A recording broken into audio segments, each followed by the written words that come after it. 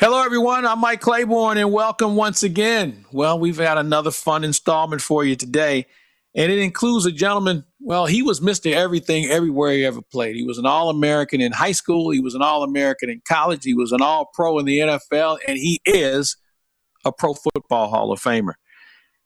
The way he blocked and the way he laid out people, we just don't see on a regular basis anymore. But if you ever had to line up across the line of scrimmage from Orlando Pace, it was going to be a long day, and in some cases, a long night. And if you had to play against them twice a season in the conference, man, you may have found that your career may have been a little shorter because latching on to the Big O was nothing anyone looked forward to. We're going to have a chance to visit with him and not only talk about him as far as his playing skills, but about the newest member that's going into the Pro Football Hall of Fame, his teammate, a guy he played with every snap in his career when they were in St. Louis together, the great Isaac Bruce. So we'll come back. We'll have a chance to visit with Orlando Pace, the Hall of Famer, after we take this time out. Hi, this is Mike Claiborne, and thanks for listening to ClaibsOnline.com. And before we go any further, I'd like for you to take a listen to one of my friends from Ameren, Illinois. He's their Vice President of Gas Operations, Eric Kozak. That's right, I said gas operations because they're more than just an electric company. When you think about electricity and natural gas, how many natural gas customers do you have in the state? 816,000 gas customers in the state of Illinois that we serve. That's a big number. It is. It's a big number and big responsibility. You know, we don't take that lightly, and it's a privilege to serve the customers in the state of Illinois. And me and my coworkers, we take that very seriously. So if you think about the state of Illinois, anything but pretty much Chicago and the Chicago suburbs is served by Ameren, Illinois. And so our service territory is actually 44,000 square miles. It's bigger than the state of Indiana. That's a lot of coverage. And so when you think about coverage and we think about sources of energy, most people think of Ameren, Illinois for electricity, but natural gas is a major player in what you do. Yes, it is, Mike. Natural gas, like you said, Ameren, a lot of people think electricity, but Ameren, Illinois is made up of 3 companies that all had natural gas before, and those combined companies are a top 25 gas utility in the nation. We have over 18,000 miles of pipeline throughout the state, 12 storage fields, and 1,250 miles of transmission lines that serve our customers. That's a lot of property and a lot of coverage. So give me some of the uses for natural gas and some of the things it's being used for other than maybe being on a gas grill.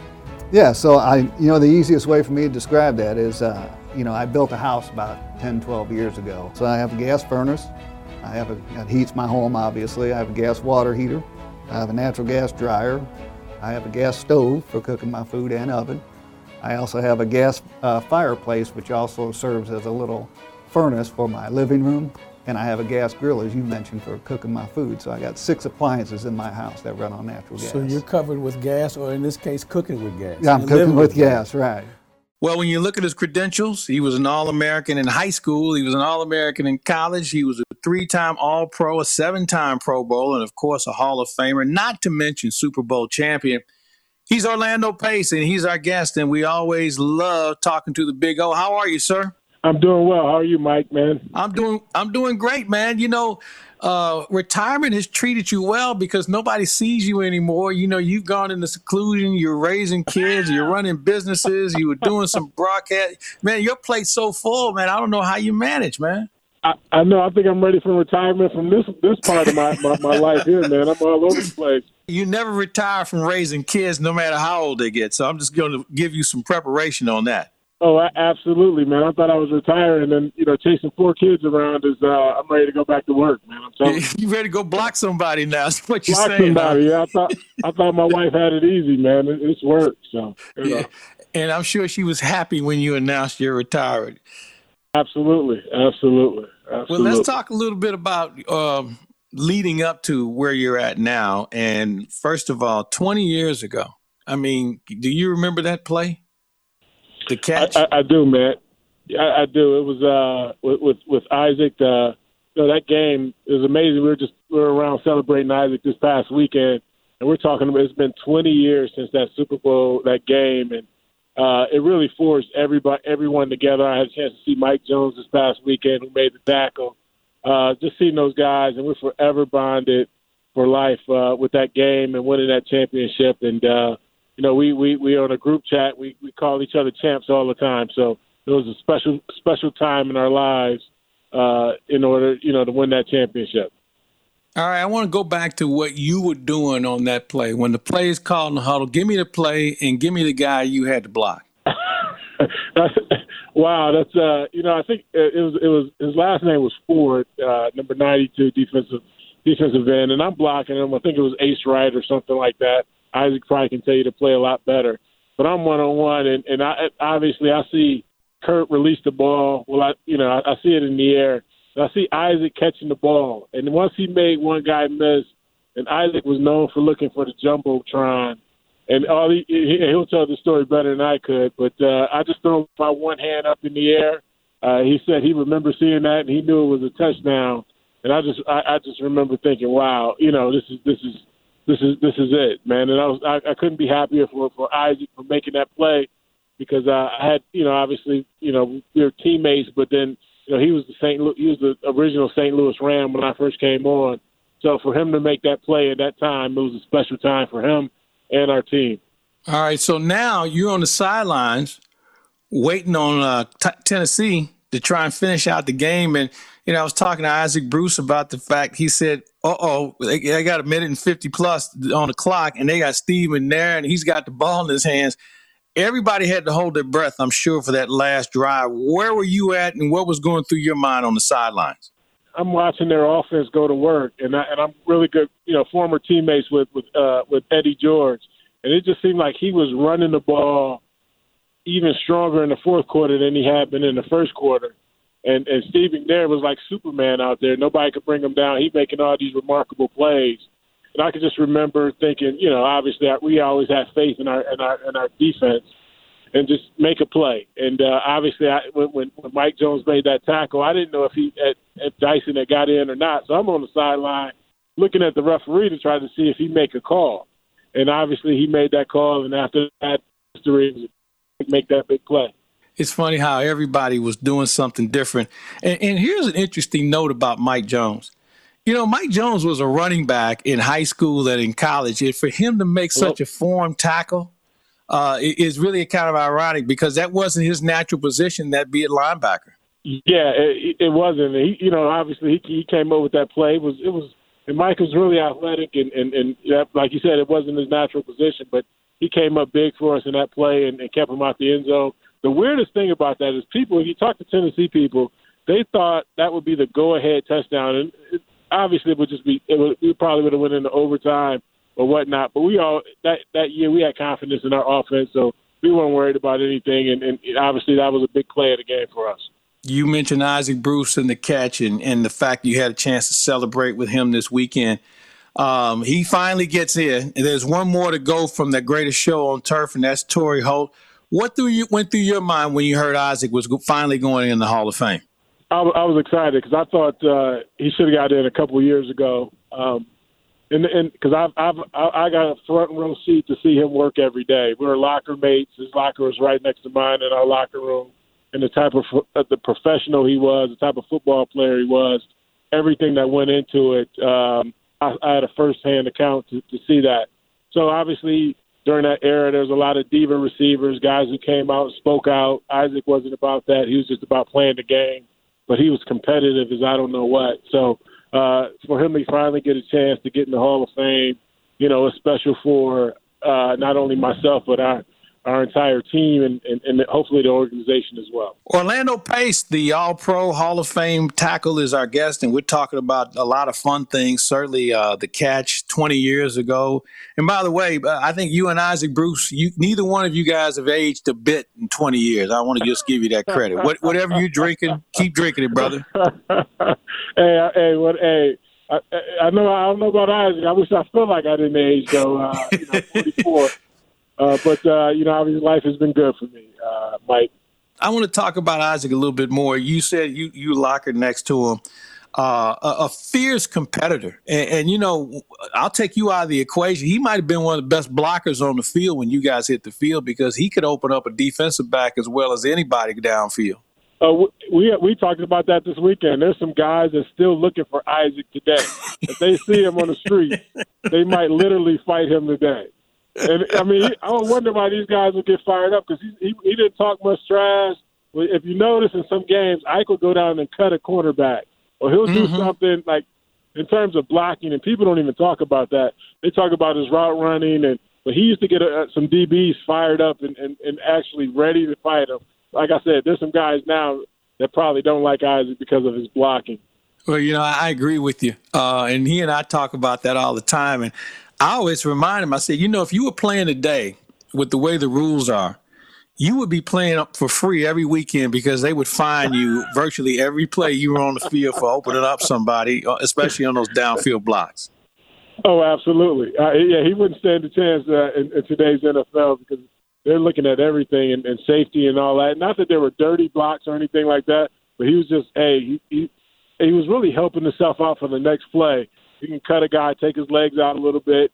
He'll beat him on a route, on a deep route the next play because the guy's still thinking about the block or his knee or something like that. So. Hey, for you, you're a Hall of Famer. You've been in for a while, and I know that seeing your teammates go in, what advice do you give Isaac Bruce or a new member to the Hall of Fame? Because their life is never going to be the same. On the field, off the field, socially, professionally. What advice do you give someone?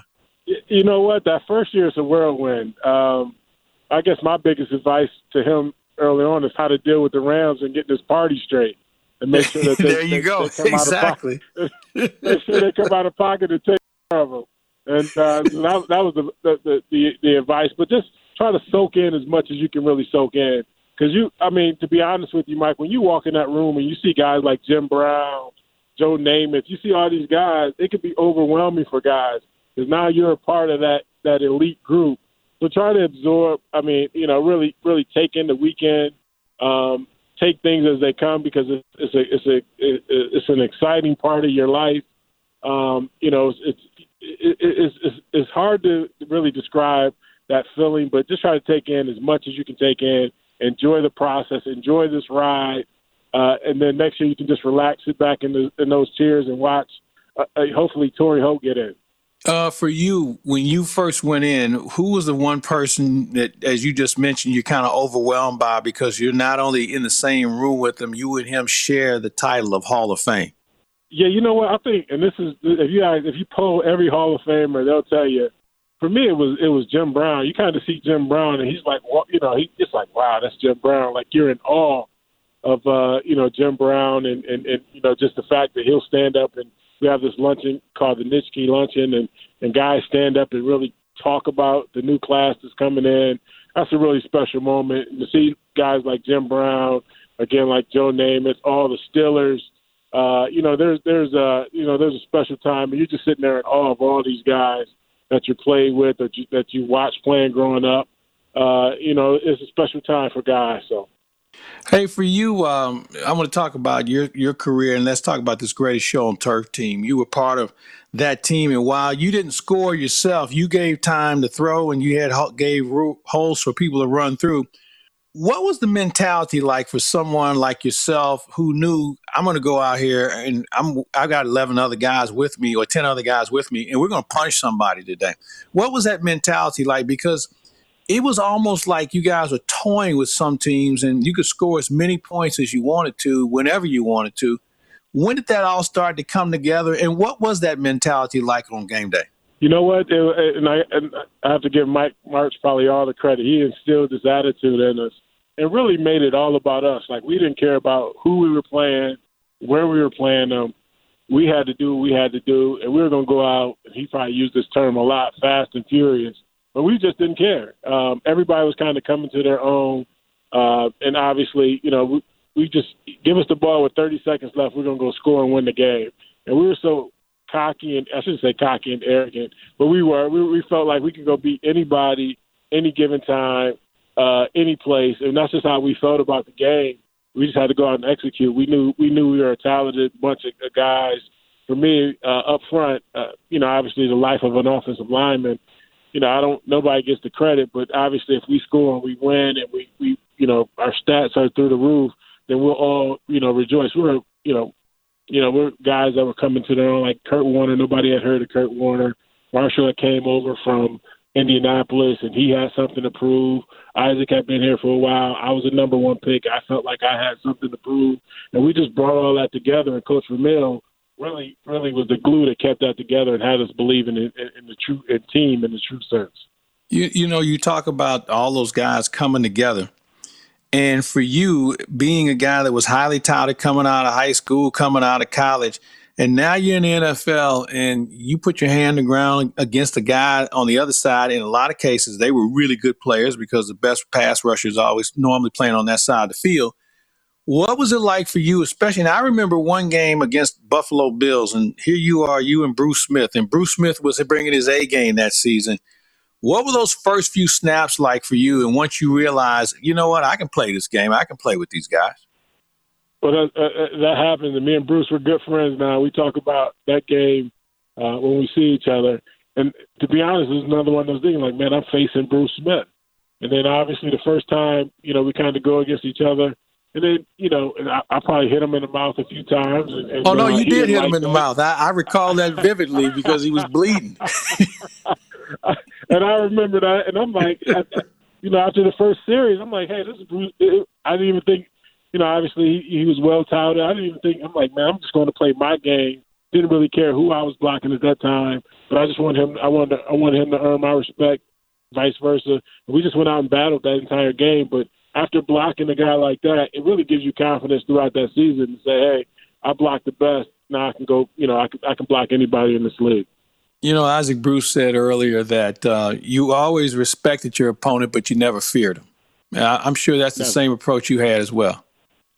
Absolutely. We gave a ton of respect to our guys, but they put they put their pants on just like we did, and we went out there, we're prepared, and obviously we went out and battled, for me, and I think I took that same approach. You ever play mad? You ever go out with something on your mind, a chip on your shoulder, or something a guy had said or done before the game that you ever go out and play mad? You know what? It's always a controlled aggression. I did that a few times, and it never really because you kind of get out of whack. Now, as being a good offensive lineman, you always have to play in the control, technique base, but have that aggression. But anytime you get a chance to take a shot at a guy, take a shot at him. But, because sometimes you go out there, you kind of lose it and you're upset, you're mad, you forget about the play, forget about the technique, and you end up getting beat. So, I think I've learned that at an early age, man, to just go out and play with controlled aggression and take your shots when you have an opportunity. You ever have a guy you want to sell the score with like that? I mean, you were in the league for a while, and I'm sure there were guys that tried to get under your skin. Was there ever a player, you don't have to mention him, you can if you want, that you just wanted to come out and say, I'm going to prove a point today. I'm going to punish this guy, where he will remember Orlando Pace even at his grandkids' graduation? Absolutely. There's one guy, and I'll say his name, and Chuck Smith out of Atlanta. You know what? I thought you would say that because you and him had some real good battles early on in your career. Absolutely. Chuck is a guy that talked the entire game. Normally guys wouldn't talk trash, but he would talk the entire game. So when you say in terms of your preparation, you're like, all right, I know he's going to talk, but I'm gonna give him a little extra this Sunday. And that's the approach you went with Chuck, because Chuck's going to talk. And by the fourth quarter, if you can get him to be quiet, you knew you done wore him out for the day. You were having a good day.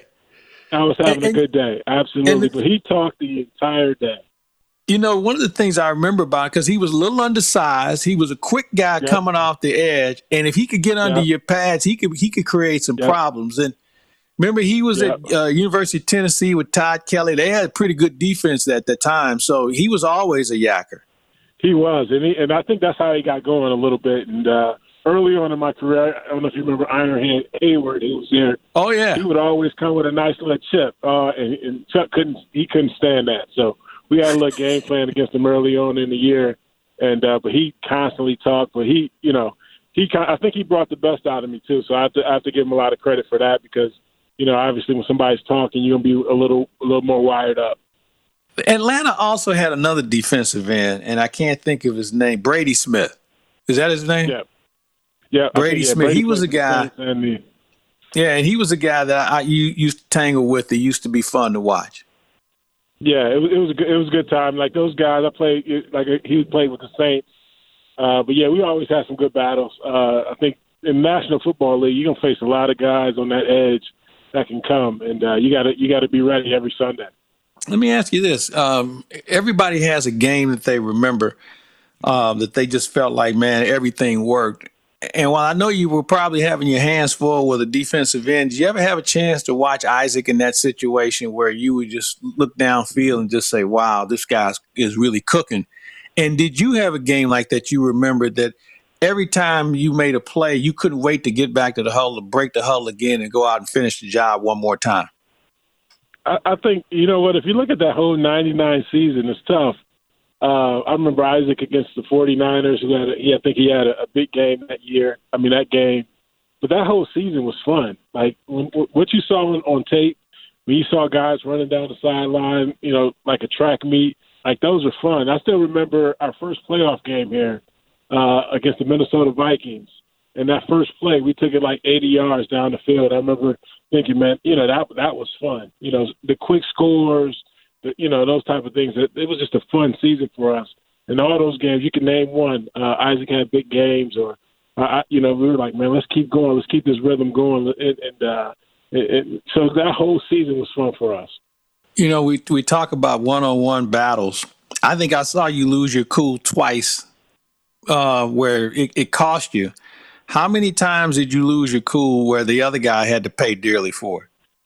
I think I remember those 2 times. I think I got kicked out of both of those games at some point. But Michael Strahan and those Giants, they always talked a lot of trash.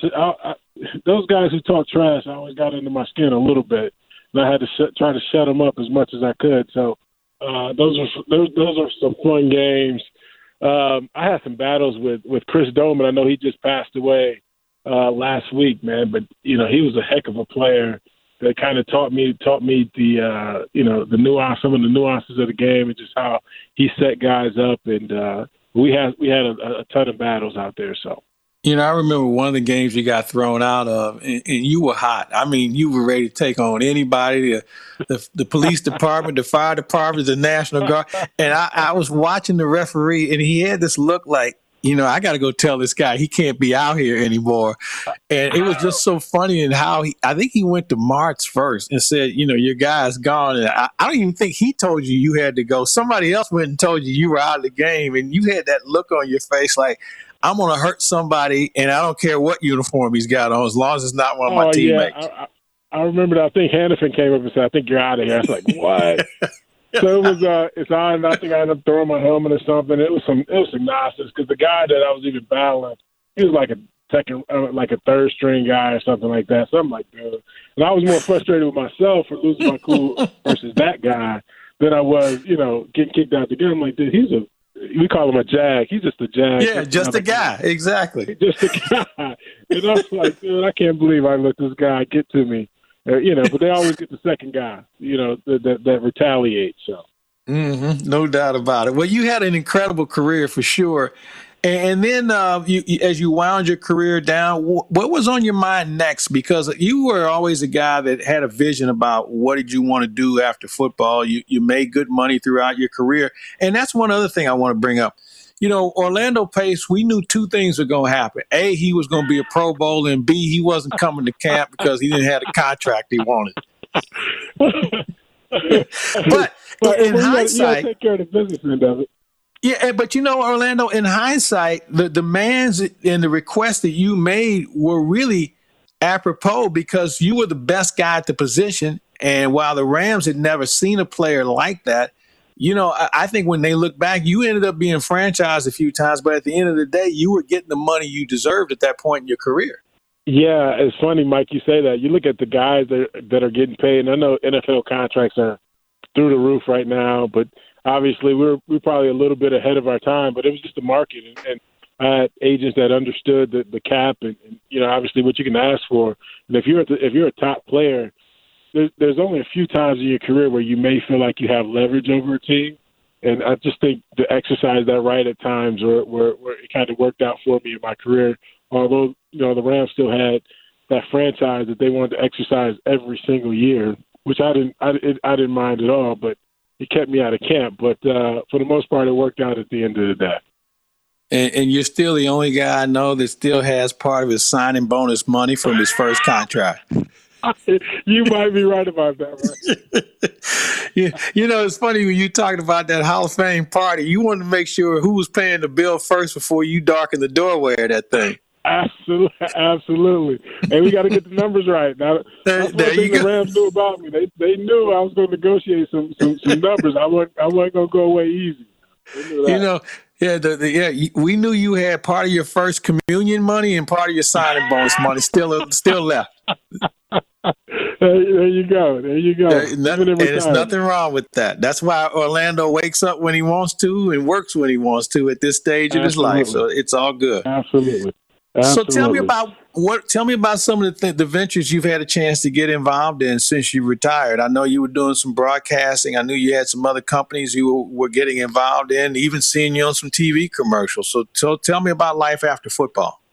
Yeah, life has been good. I think that one of the most gratifying things I'm doing now is I work with the NFL, and what we do, I'm almost a liaison to go back and find guys that left the game and they're having problems.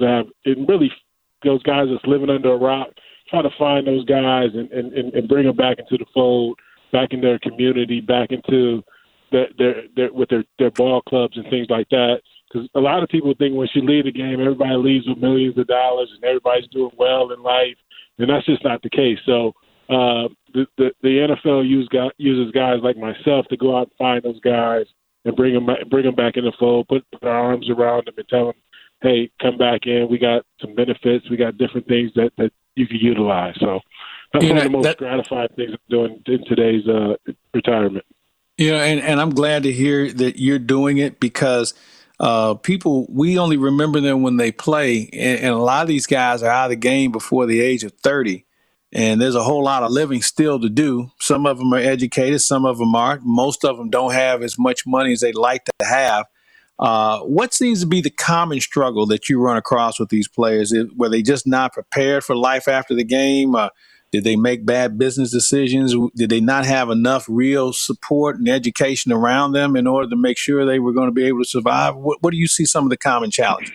I think it's a combination of probably all those things you just mentioned, Mike. I think one of the bigger things, and I talk to young players these days, is they think they have more time than they actually have, right? They think they're automatically going to get to that second contract, and a lot of guys, as you know, don't get to that second contract. And then obviously when the lights are turning off and you're not playing the game anymore, that transition is tough for everybody, whether you're successful or you're not, because your entire life up to that point has been catered. People have been catering to you. You're on a schedule, and then all of a sudden the lights shut off, and the people that you thought loved you might not love you. Obviously you have to find a new passion and love in life, and a lot of guys struggle with that, and they don't want anything else to do with the NFL. There's a multitude of reasons, but just obviously we try to decipher through all those things and get them the help that they need, get them the resources that they need, and try to bring them back into the fold. So what the NFL is doing is a great thing. It's called our Legends community, and just trying to bring everybody back together and let them know.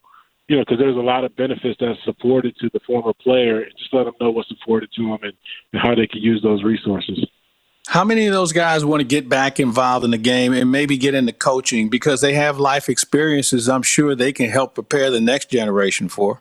Yeah, they have different things like scouting. If you want to get into scouting, clinics, and just get them, going through that process, internships, and those type of things. So guys always want to get into coaching. There's a lot of different programs that guys can get into, but we have to find those guys and figure out what they want to do, and then and kind of go from there. What else have you had a chance to do? I know you had a few businesses you were working as well. Yeah, I do. I own a couple businesses here in St. Louis area, mainly just real estate, doing some real estate investing and kind of growing my portfolio that way. The land baron of Missouri, Orlando Pace, is our guest. And as we have fun with him, Hey, Mike Claiborne here. And by the way, thanks for listening to ClaibsOnline.com. Before we go any further, coming up next, I want to introduce you to one of my friends from Ameren, Illinois. He's the Vice President of Gas Operations. He is Eric Kozak. That's right. They're not just an electric company. They're also a gas delivery provider. Now, when you talk about smelling and locating gas and the potential for you to have a problem, what are some of the problems and some of the issues a customer could have aside from as the eventual, perhaps an explosion of some sort? So what are some of the other concerns you try and maintain? Yeah, so our number one concern is calling 811 before you dig. 811 is a national number. People will come out and they will mark the lines for you and let you know where your gas service is. So if you're putting in a basketball hoop or you're putting in a bush, call 811. Because if you don't call 811, you might have to call 911. And we want to prevent that call. So that's the main issue, is people calling 811 before you dig so you know where the pipelines are in the ground. Is there a charge for that? There's no charge for 811. In a situation where you're going to do some work, as you mentioned, how deep do you have to go before you would hit on a gas line? You know, if you're sticking in a shovel in the ground, you should call 811. You know, we don't, we put our pipes in, 24 inches for service and 30 inches, but landscape change over time. Different things happen. You don't know what the previous homeowner did. He might have took a bunch of dirt off. So if you're going to stick a shovel in the ground, you need to call 811 before you dig. And I just want people to know that, natural gas is a clean, reliable, safe fuel. But like any source of energy, it can be dangerous. So if you do smell gas, pick up the phone and call us. We respond 24/7, 7 days a week, no charge, ever. And we respond on average within 22 minutes. Over 33,000 calls a year we get, and our average response time is around 22 minutes. And I think that's pretty good. I think it's impressive. So that's the main thing is. And have your equipment checked out, and it's a wonderful product you can use for many, many years worry-free. Orlando Pace is our guest. I watched the game today, and I said to someone recently, we may have seen the last two great offensive linemen in yourself and then Jonathan Ogden, because you guys could actually run block. You guys could actually put shoulder on shoulder and drive a guy into the secondary. What changed with regard to how offensive linemen are developed today? Because it just seems like all they are trained to do is pass block, and the other run blocking is more influence in trying to see if a guy is willing to go in a direction you want him to go into. I really think just the timing of the way guys are coached these days are very different. Coaches don't have a lot of time to develop guys. Obviously, with the league, I probably could still be playing in the league based off of the way they don't do a lot of contact during the course of the week. But I think the college and high school game with this spread offense, in my opinion, has kind of hurt the offensive line play, because obviously they're not teaching to finish blocks and stay on your guy and those type of things. They kind of just, all right, let's option this guy or let's do something like that. So I think the physicality of the game has changed from that standpoint. But in fairness to those coaches, they don't have a lot of time to develop those guys in that way. Myself, Jonathan Ogden, all these different guys, we came up in 3 yards in a cloud of dust. Mm-hmm. So we had to put a hat on the hat or be more physical at the point of attack because we ran the ball that way. Now guys are, like I said, with the spread, it's not as physical, I don't think. But I think, obviously they're trying to make the game safer and they don't want as much contact too. So I do agree with that part of it as well. What's interesting? I watch offensive linemen and I look at the shoulder pads that they wear today. It looks like they're just wearing shells compared to when you played and other guys, and they never use their body physically. It's all about pushing and grabbing compared to, as you mentioned, putting a hat on a hat and driving a guy. Yeah, I totally agree. Just kind of just being more physical. You can still be, even with the smaller shoulder pads, you can be physical. Guys just aren't doing that at the point of attack where you got to move a guy 3 yards off the ball. They're blocking to a guy, not necessarily through a guy. So, but yeah, I think that's the major difference. And until we change that, and I don't know, it's all circular, so it may come back to being physical ball and that type of thing. But for now, it doesn't seem like guys are blocking through. What about your youngins? I know you had some youngsters that are playing football a little bit. Are you out there coaching them, and what are you doing on that front? Well, individually, I'm not. I try to coach my kids early on in their career. Once I retired, and there are some long rides home where we were just like, my son didn't say anything to me. I didn't say anything to him. So I said, let me just step away. It's much more fun being a dad, kind of just stepping in and talking. Because my wife looked at us like we were crazy. Like, what's wrong with you? Like, what, so it's one of those things. Yeah. My expectations are probably too high for him. I was old school, and this new age is very different. So he wasn't responding to my coaching style. But you know what? I had daughters, and I had a couple of those ride homes. And so here's what I decided to do. I would never bring up wins and losses or the games in the ride home. And the next day, I might ask them a question about what did they see on a play or what was that supposed to be, because they're so fragile now that when you try and coach them, they first thing they do, they shut you off. The second thing they do is go tell mama that you bothering them or you're not being a good dad or whatever the case is. But so at least you took the road of making sure you didn't keep this up, because at that point, when they turn 18, 19 years old and they don't invite you to their own high school graduation, then that maybe something went wrong along the way. Hey, I said, man, this can't last long. We can't do this for another 5 years. Yeah. This doesn't work for both of us now. Somebody has to change. Yeah, because I'm still putting food on the table in the house you live in. So somebody's got to talk here. Absolutely, man. So I'm just a dad now. I like to sit back and enjoy and watch him play, and I'll get pointers when I do, and kind of go from there. So, you ever thought about coaching some grown-up kids at some point? Absolutely not. I've seen the grind. I've been around coaching too much. I've seen the grind, the 16, 18-hour days that most fans or people don't see. I like to be at home, and I don't like people telling me what to do all the time or what I need to do, I don't want to get fired every 3 years. So no, I hear you, man. I'm gonna stick away from that. I'm gonna get away from that. A smart move on your part. You still watch the game at all? You still keep up with it? You ever watch any linemen that really catch your eye? I do. Yeah, there's some guys that I'm watching, and there's some really good tackles in the league now. Trent Williams, who didn't play last year, but he's a good athletic tackle. Kid in Dallas Smith is a pretty good one too. He's really good. Yeah, so there's some guys that's coming up that can move, that's athletic, that does a really good job, man. So I'm excited to see the future. I always watch those guys up front and kind of go from there. So. Well, Orlando Pace, it's always fun to visit with you, man. I'm glad you had a chance to talk about your teammate, Isaac Bruce.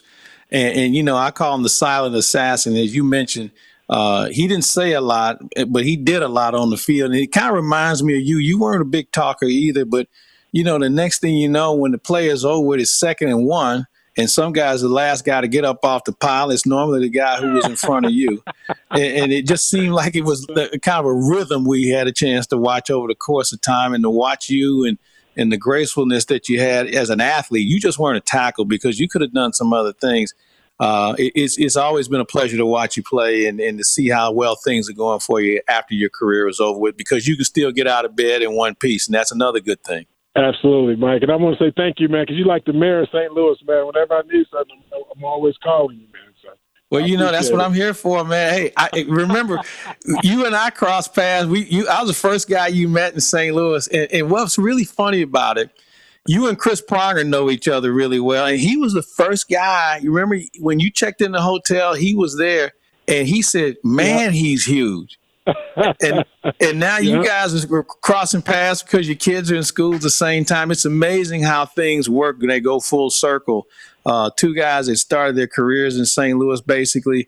Now they have kids playing, and now you guys are both Hall of Famers as well. It's amazing how it works. But my friend, anytime you call, I got you.